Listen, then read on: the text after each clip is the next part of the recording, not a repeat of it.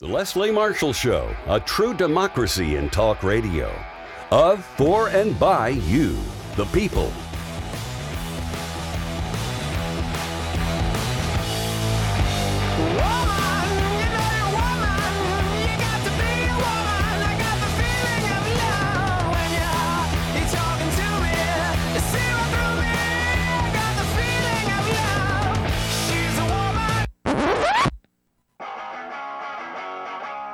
Live from our nation's capital, it's Deadline DC with Brad Bannon.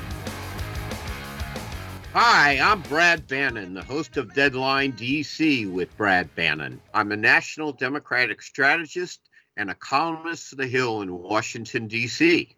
If you want to read all my columns in The Hill, you can find them at muckrack.com/Brad Bannon/articles. My company, Bannon Communications Research, polls for progressive issue groups, labor unions, and Democrats. Mondays on Deadline DC, I talk to the people and players behind the politics and policies that drive our great nation forward. We've got both domestic and foreign policy covered today on Deadline DC. In the first half hour, our guest will be Paul Lisnek, who is the legal and political analyst for WGN-TV. He's here to talk about the murder of Tyre Nichols by Memphis police. We'll also talk about Donald Trump's legal jeopardy. There's always plenty of that going around. Then in the second half hour, we'll talk about national security policy with CNN military analyst Colonel Cedric Leighton, U.S. Air Force retired. Cedric will join us to give a situation update on the war in Ukraine and also talk about troubled relationship between the People's Republic of China and the United States. But before we get to our first guest, Paul Lisnek, we're going to play this clip. And the clip is from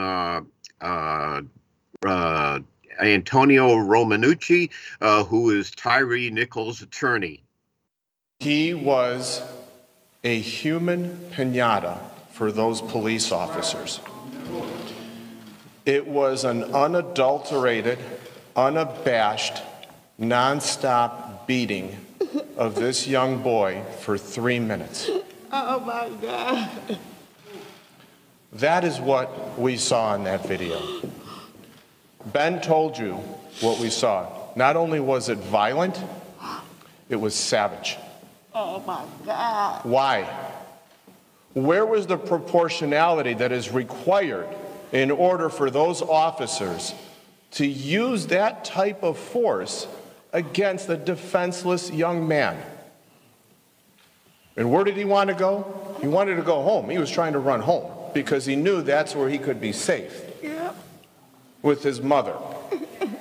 He wanted to be safe, but he couldn't be from the police officers who somehow, this is what we know, I think anticipated the violence when they initially made the traffic stop. And that's because we know these officers, at least some of them, were from the organized crime unit. They were in unmarked cars. Why are they conducting traffic stops? It's a racist traffic stop is what it is. These police officers felt, in their mind, they knew they could get away with this sort of violence. Why? Because there's a sense of impunity, there's a sense of culture within the police department, not only here but across the country, that they will hide for themselves, they will cover up for themselves. Say to you, so help me God, when is this going to stop? Amen. That was Antonio Romanucci, who is the attorney for Tyre Nichols' family, talking about the tragedy in Memphis. Our guest in this half hour is Paul Lisnek, who is the legal and political analyst for WGN-TV in Chicago. He is also the host of the Political Report that airs every Sunday morning on WGN. And if you're in the viewing area, you have WGN on your cable system, please watch. I'm sure you'll be fascinated. He is also the author of more than a dozen books, including Assumed Treason, which is on the shelf behind Paul. Yep, there it is. Paul, the killing of Tyree Nichols is probably the most tragic police event since the killing of George Floyd in Minneapolis. And you've had, and the Chicago police have had some run-ins, which have caused controversy. What needs to be done so we don't have any more of these tragic events? Well, let me take a step back, because, and as you know, Brad, part of my background includes jury consulting and trial consulting, and my office handled the Rodney King cases back in the 90s, and that's where I would go back in terms of trying to envision events like this that were captured on videotape, and that's what's really so critical here. Yeah. Imagine what the story would be if there were no videotape, there wasn't that camera up on the light pole and all that kind of thing. So the question here politically is, what will Congress do about it? And it's hard to know what they'll do, because in the last couple of years, in 2021, of course, there was an act that looked like it was going to get through, and it was by Cory Booker and Tim Scott, a Democrat, Republican, and it was going to do all sorts of great things that both sides agreed to, and then it just kind of fell apart at the end. It had to do over partial immunity and other issues. Republicans seem to be up against those pieces which would limit the rights of cops or what you can do with regard to police officers. And Democrats, of course, keep wanting to put all those limits on, and Republicans want to put more resources maybe than Democrats want. There was also a bill back in 2020 which would have ended chokeholds and done other things, and Kamala Harris, back when she was a senator, just blocked it, basically saying this is just giving lip service to the issue. So should they be able to get something done? Of course they should. But it looks like politics gets in the way every time. And if you want to say, no, this time is different, it's different from some of the previous cases. I don't know that if George Floyd didn't produce it, but, switch topics. If in the world of Sandy Hook and some of these other events where kids were killed and such, if that didn't create any kind of action and gun control, why will this create any kind of action in the world of police reform? And I don't think it will. I believe the piece of legislation you're referring to is the George Floyd Policing Act. Well, in your opinion, what needs to be done to prevent further acts like this? Well, first of all, the fact that we have body cams is really critical. So the fact that but of course, all these things are required on a local level or a state level. They're not required federally. But that's very important, because the body cams were critical. It also then raises the question, if these officers knew they were wearing body cams, and they did, I mean, they have them all the time, why isn't that a block? So the reality of it is, while I don't know what led these officers to do what they did, they have the Scorpion, you made reference to this, but the Scorpion unit, which is now disbanded in Memphis, they have similar kinds of divisions like that pretty much everywhere. And so what is in the mind of those police officers in terms of the power they hold and the power that they can yield? And again, the question raised by the Romanucci quote, which is, these guys are in an unmarked car looking for critical crime. What are they doing a traffic stop for? I mean, I don't know the answer to those questions. Time may tell when ultimately there's a trial and perhaps statements. But the point is, what can be done? To me, it has to be along the lines of carefully limiting the kinds of things that officers can do, but except officers also have a job to do. And so we know in certain cities, like here in Chicago where I live, there are issues and there are provisions which say cops can't, for example, go after somebody who's fleeing a scene without certain conditions present. I mean, so you don't want to make this a jigsaw puzzle for police officers too, who basically say, well, my hands are tied. It's a really tough road to hoe, but I think somewhere in the world of having officers checked mentally on a regular basis, make sure they're okay. I'm not saying these guys were or weren't, I don't know, but basically making sure everybody is healthy and whatever, something along those lines, one could think could pass on a bipartisan basis where neither side should have a problem with it, but who knows?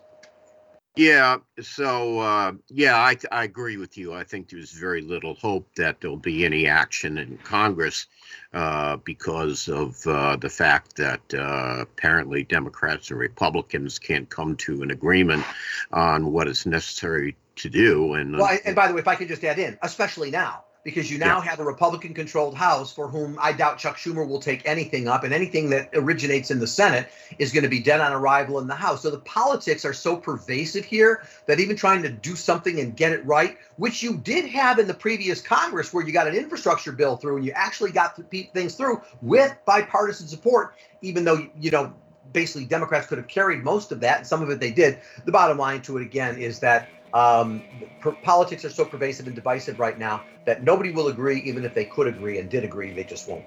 Yeah, we're going to take a quick break for our radio listeners, but we will continue with Deadline DC with Brad Bannon and our segment with Paul Lisnek, legal and political analyst for WGN TV. So if you're watching, don't go anywhere. If you're listening, we'll be back with you in a couple minutes.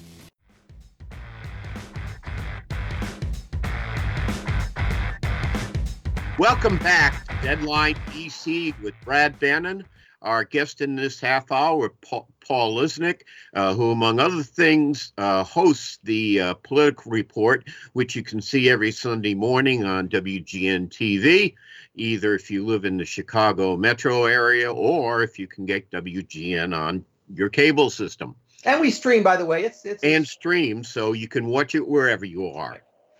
Let's switch to another topic. And by the way, for our radio listeners, if you'd like to watch us as well as listen to us, you can see Deadline DC on twitter.com/Brad Bannon or on facebook.com/Deadline DC with Brad Bannon /videos.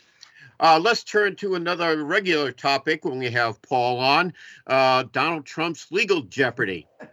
Let's talk about, it seems to me, and you correct me if I'm wrong about this, that former President Trump possibly faces some serious legal jeopardy in Fulton County, Georgia, as a result of a phone call he made to the Republican Secretary of State asking him to find enough votes to get him Georgia's electoral votes. Can you comment on that case, Paul? Yeah, I mean, most people right up until a week or two ago would have said that his biggest danger were the documents at Mar-a-Lago case, because that's about as open and shut as you could get at that time. That's changed. We can talk about it if you choose to.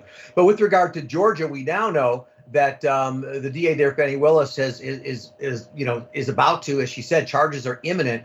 But here's the thing: people that think that Trump is going down in that, and I understand why and I certainly understand why Democrats and whatever would think that and want it, but don't be so sure. And that's because if primarily the evidence they have against him is that tape, remember, all it takes is a good lawyer to say in court that tape doesn't say what you think it says, that it doesn't mean what you think it means, that he was simply saying that he believed he won, and he really is just trying to get them to make sure they did the right thing. My point is, you can spin that tape, and for your viewers or listeners who hear me say that right now, who don't agree with that position, they're ready to call me names. I'm not agreeing or disagreeing with anything. I'm saying that that's what a good lawyer representing Trump will be able to do. And so you got to reach the standard of guilt by a reasonable doubt, beyond a reasonable doubt, and that is not going to be easy if that's the evidence. Now, if everybody else involved says that Trump put pressure on everybody and on and on and on, that's a much stronger case. So yes, he faces legal jeopardy there, but I still think Mar-a-Lago was the more open and shut case until, of course, Biden and Pence and who knows who else has documents hanging around next to their Corvettes in their garage.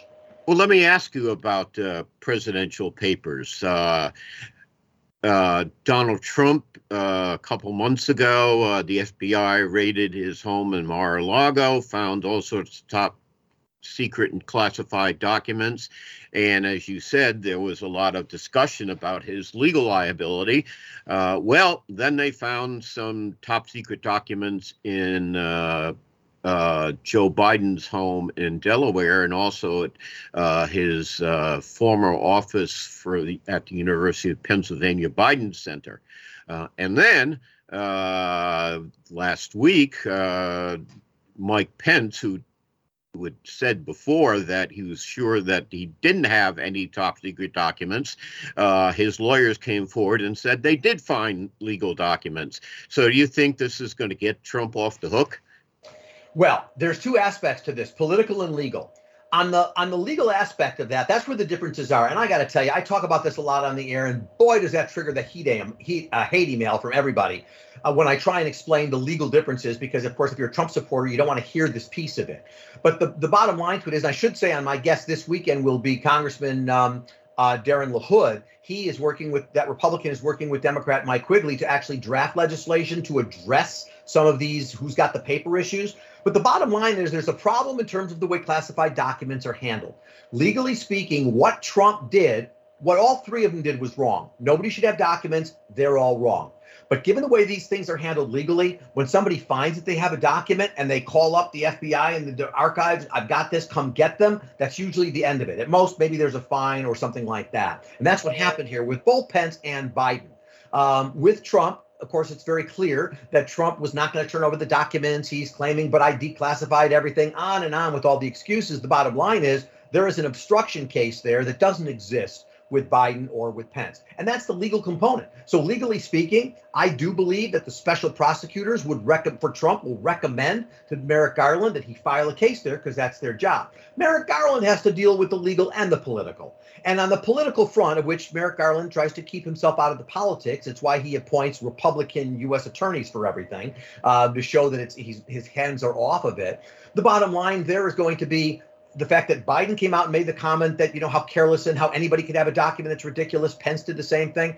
There's an NBC poll that came out today or yesterday, which basically said people are as concerned about Biden having them as they were about Trump having them. Nobody gets the legal nuances in any of this or the differences in any of this. If you're a Trump supporter, you never cared that he had the documents, but you do care that Biden had them. And if you are somebody who doesn't like President Trump, then, of course, what he did was much worse than what Biden or Pence did. Legally speaking, what Trump did is worse than Pence and Biden because he obstructed. Politically speaking, it's a disaster for Biden, perhaps as much as it is for Trump, politically. Yeah, it's sort of like a legal distinction without a political difference. Yeah, great way to put it. Okay. Let's now we're on the subject of Donald Trump. We've obviously got a presidential race coming up in 2024. Indications are that Joe Biden is going to run for re-election. I assume that would preclude other Democratic challengers like Illinois Governor J.B. Pritzker from running for president. Well, would it? Well, it's interesting that you bring up Pritzker because covering him here in Illinois as I do, but he is a national name. I think most of your viewers and listeners know who we're talking about. Yeah. The night he won, excuse me, swallow something there. The night he won. That's all right. I got my water handy. Okay. The night he won the election, his victory speech was that of a presidential candidate. And I said that on air. I mean, he literally spoke to national issues, national concerns. But what office is this guy running for? At his inauguration, which we had just last week or so, maybe 2 weeks ago, he gave the governor's speech, right? He spoke about the state, and that's what he should have done. But I was intrigued the other day when Ron DeSantis of Florida, who, of course, as you know, is attempting to ban everything tied to, same-sex everything and gay marriage and whatever it is he's doing down there in books. God, I hope he doesn't ban assumed treason. But me too. I mean, there's other reasons to ban that, but not that one. But so anyway, but because of what he's doing, and J.B. Pritzker sends a letter down to Florida, basically going after him about this. What are you doing? You shouldn't. And of course, it's within Pritzker's political view that he would not like what DeSantis did. But why is the governor of Illinois sending a letter to the governor of Florida, who's probably also running for president down there? I think it's all about presidential aspirations. We'll see how it plays out in time. Will people run against Joe Biden? It will probably scare most people off, but to be honest, I'm thinking Biden may still be better off if down the line he decides he shouldn't be. That's all the time we have with our guest, Paul Lisnek, legal and political analyst for WGN TV in Chicago, also the host of the Political Report, which you can see locally in the Chicago area or online. Since it's on the internet, And I suppose some people, especially in the Midwest, have WGN on their cable systems. So thanks, Paul. We look forward to having you back. Always good to be with you, Brad. Thank you. We'll be right back with more Deadline DC right after this message.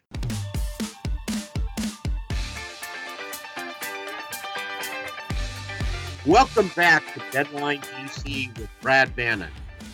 We talked about legal policy and domestic policy in the first half hour. We're going to talk about foreign policy and national security in this half hour. Our guest will be Cedric Leighton, and we'll bring Cedric right on after we play this clip from President Biden talking about the U.S. resolve to continue the fight against Russia in Ukraine. The United States, standing shoulder to shoulder with allies and partners, is going to continue to do all we can to support Ukraine. Putin expected Europe and the United States to weaken our resolve. He expected our support for Ukraine to crumble with time. He was wrong. He was wrong. And he was wrong from the beginning, and he continues to be wrong. We are united. America's united, and so is the world. And we approach the one-year mark, as we do, of the Russian full-scale invasion of Ukraine. We remain united and determined as ever in our conviction and our cause. These tanks are further evidence of our enduring, unflagging commitment to Ukraine and our confidence in the skill of the Ukrainian forces. As I told President Zelensky when he was here, and today's his birthday, by the way, in December, we're with you for as long as it takes, Mr. President. Ukrainians are fighting an age-old battle against aggression and domination. It's a battle Americans have fought proudly, time and again. And it's a battle we're going to make sure the Ukrainians are well equipped to fight as well. This is about freedom. Freedom for Ukraine. Freedom everywhere. It's about the kind of world we want to live in, the world we want to leave to our children. So may God protect the brave Ukrainian defenders of their country and keep the flame of liberty burning brightly as we can. That was President Biden, of course, speaking about the American resolve to resist the Russian invasion of Ukraine. Our guest in this half hour to talk about national security policy is CNN military analyst Colonel Cedric Leighton, U.S. Air Force retired. Colonel Leighton served in the Air Force as an intelligence officer for more than 20 years. He is now the chairman of Cedric Leighton Associates and Cedric Leighton International Strategies. Cedric's Twitter handle is Cedric Leighton, CEDRICLEIGHTON. Welcome back to Deadline DC, Cedric. Thanks for joining us. Good to be back with you, Brad. Let's start. What's happening in Ukraine right now? There's been a lot of fighting in the eastern part of the country, where the Russians have apparently taken over a key city in the eastern part of the country. What exactly is going on in Ukraine right now? So, Brad, the biggest thing is that the Russians have apparently captured the town of Soledar, which is near another place called Bakhmut. Neither one of these have very much strategic significance, except for the fact that they've become symbols for both the Russians and for the Ukrainians. The area around Bakhmut and Soledar has salt mines, it has gypsum mines, so there is some economic utility to having these areas. Bakhmut also sits astride a major highway that goes into Kharkiv and then further west to Kyiv.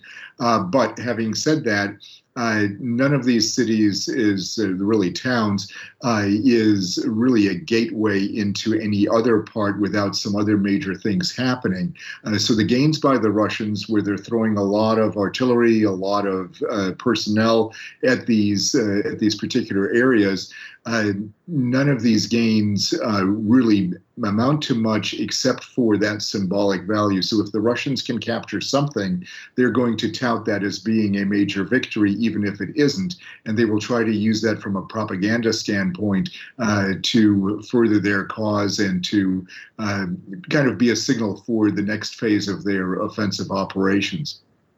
Now, I read somewhere last week that some of the NATO allies would prefer a change in strategy and have Ukraine drive south instead of being tied up in the east. Can you speak on that? Yes, what has happened is that the Ukrainians have been drawn into what the Russians are doing. The Russians are concentrating their firepower in this northeastern area around Bakhmut, and it's an artillery duel basically between the two warring factions. What the United States and other NATO allies want the Ukrainians to do is more or less disengage from that fight, keep the Russians at bay, but usually what they want them to do is develop a war of maneuver against the Russians, kind of what they were able to do back in the summertime and in the early fall, where first they captured the area around Kharkiv, and then they also, in the south, captured the area around Kherson. So what the United States especially wants the Ukrainians to do is kind of redo that playbook, but move further south, perhaps cut the Russian land bridge that exists between eastern Ukraine, the Donbas region, and Crimea. If they cut that, then that makes it much more difficult for the Russians to actually resupply their forces, makes it much more difficult for the Russians to claim victory from a propaganda standpoint, and certainly it makes the Ukrainians move forward a lot more quickly than they would otherwise be able to do. So it's basically the difference between a war of attrition, which we seem to be in right now, and a war of maneuver, which is what NATO and the US want the Ukrainians to be able to conduct. Now, I imagine a war of maneuver would be helped by the fact that the NATO allies are sending, I saw some figure today, 300 new tanks to the Ukraine to fight the Russians.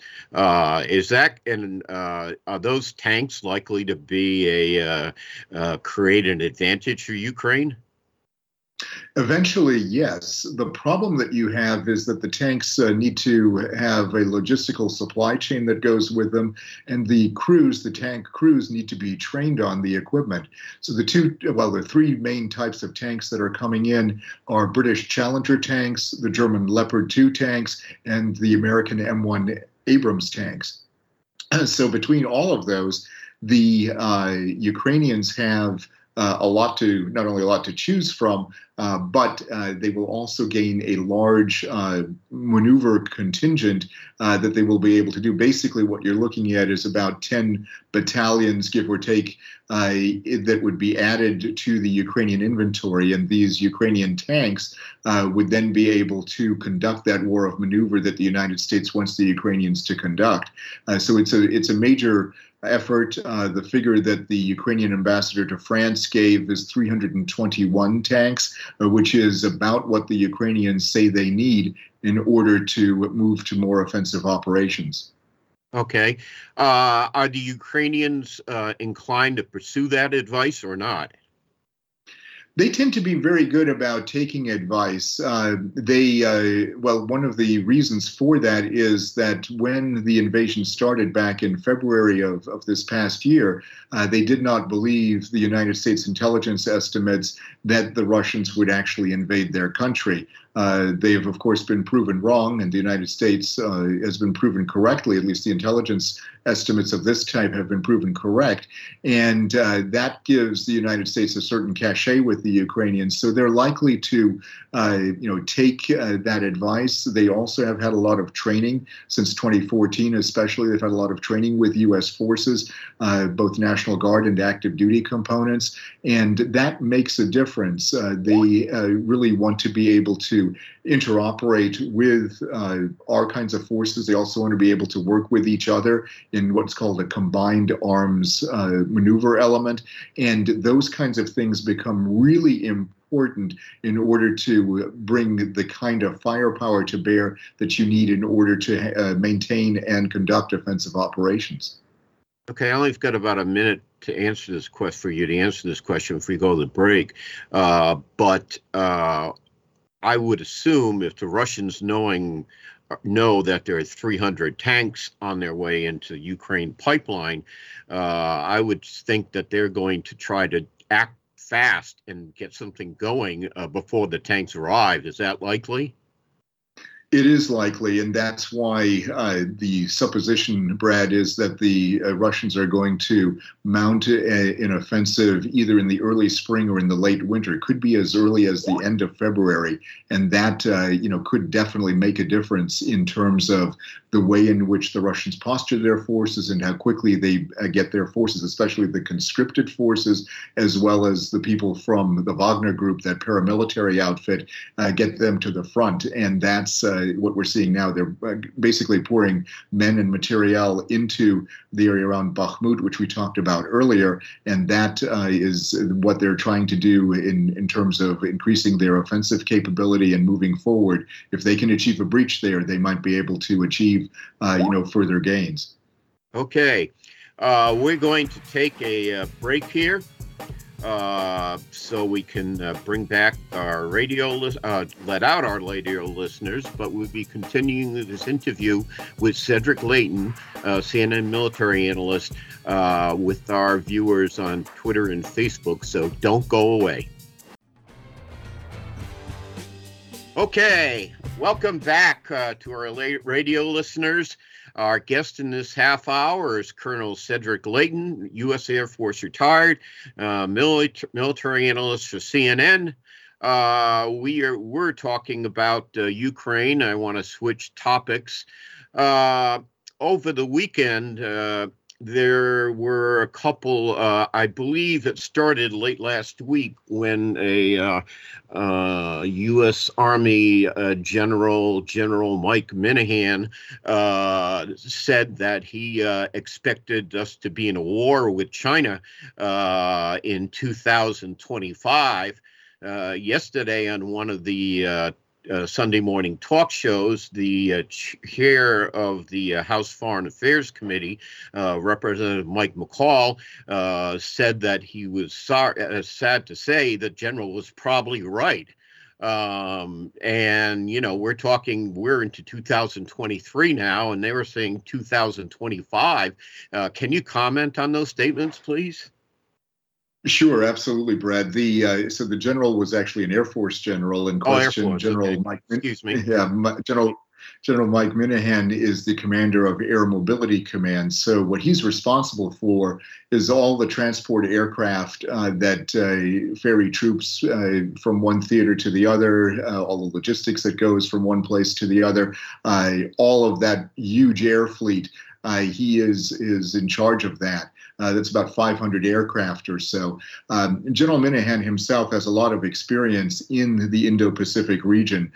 So he served as the deputy commander of U.S. PACOM, which is now called the Indo-PACOM Theater. And so he does know something about the possibilities of war with China. One of the problems that he has with his statement, though, is it's kind of a know your audience situation. What he was trying to do was exhort his troops to be ready from a military perspective. The problem that you have, especially as a four-star, is all of a sudden your audience is potentially much larger than just your own troops, and it has potential diplomatic and military repercussions of a more geopolitical nature. So what he's saying is to his airmen is to get ready. Make sure that your affairs are in order, make sure that you can actually sustain a fight, make sure your training is up to date, make sure you're as proficient as you possibly can be on, the aircraft that you're flying, on the job that you're doing. And so he's sending this to his subordinate commanders. When this kind of a missive gets out into the broader public, the interpretation, of course, is, oh my God, there's got intelligence that's going to that says that we're going to go to war with China. That is not necessarily the case. It is certainly possible that could happen. Never say never, and he has some valid reasons. In his letter, he has some valid reasons for why he's thinking the way he's thinking. But the key thing here is that this is not Department of Defense policy. The United States does not officially believe that this is going to happen. The intelligence agencies have not said at least publicly, that anything like this is going to happen within the next 2 years. It could happen later. It could never happen. But the job of a military commander, and we have to keep this in mind, is that he or she has to be ready to fight tomorrow's war. They have to make sure that, no matter what happens, that the troops are ready to go. And that's in essence what he was trying to accomplish with his letter. Well, he certainly got the attention of the House Foreign Affairs Committee chair. Well, I don't know if I'm going to ask this question anyway. What would a war with China look like? It would center around Taiwan, I suspect. We have, the 7th Fleet in the Pacific, who would undoubtedly sail through the straits separating the People's Republic and Taiwan. I would imagine that in a war like that, Taiwan would be as devastated as the Ukraine probably is now. It would certainly be a war of extreme devastation. And, I think initially you're right.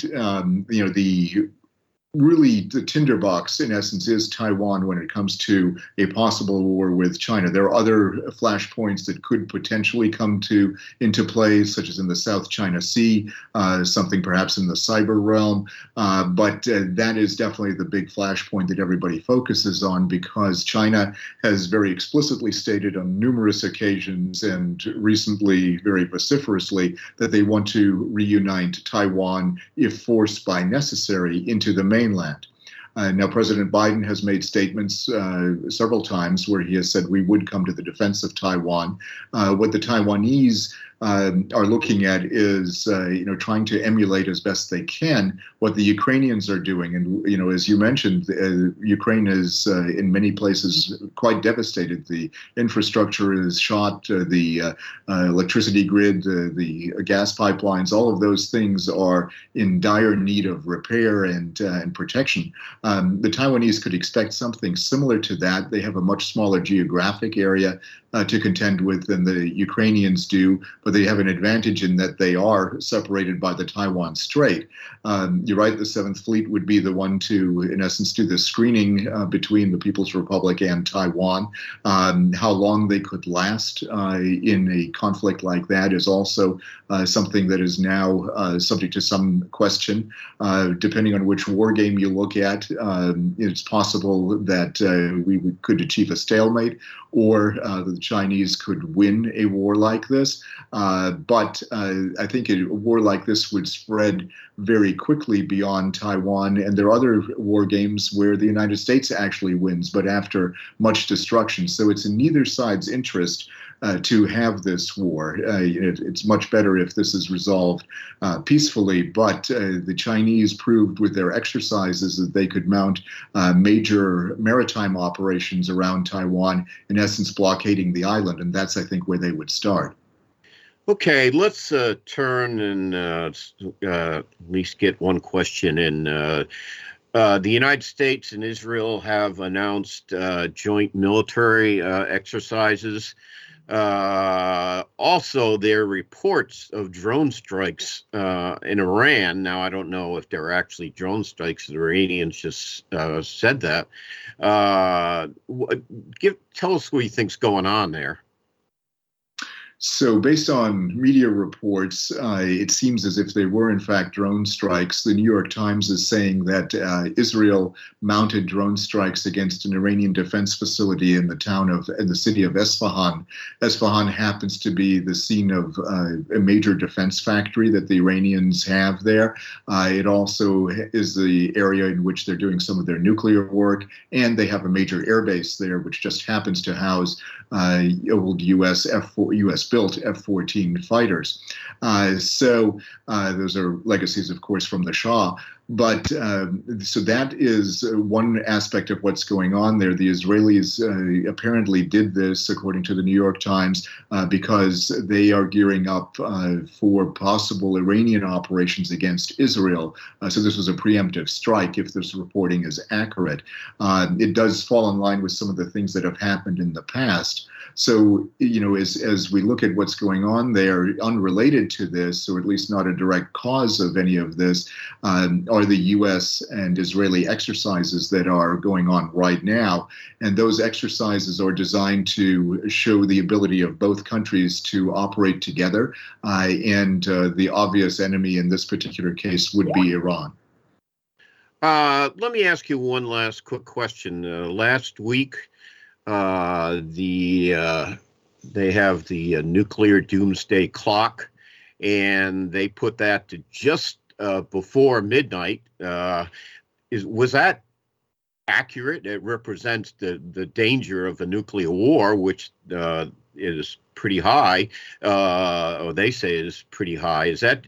What's your reaction to that? Yeah, it's sadly not surprising that the people that run the doomsday clock moved it up by a minute. I think it's like 1 minute before midnight now, according to that, right? So it is really a symbol of the danger in which we're finding ourselves right now. The possibility of the Russians using tactical nuclear weapons certainly exists in Ukraine. Right now, they haven't said very much about that in the last few weeks, but before that, they did make some mention of that. And that's the kind of thing that we have to watch out for. Tensions are high around the world, and it really will require some really cool heads to make sure that things don't get out of hand. Okay, thank you very much, Colonel Layton. I appreciate you joining us on the show. Whenever there's troubles in the world, you can guarantee that Colonel Layton will be on CNN and Deadline DC. I want to thank Colonel Layton. I want to thank our first guest, Paul Lisnek, legal and political analyst for WGN TV in Chicago. And, of course, our intrepid executive producer, Mark Grimaldi, who makes sure the trains run on time and the show stays online. We'll be back with more shows in the coming weeks, and look forward to seeing you when I'm back at Deadline DC with Brad Bannon.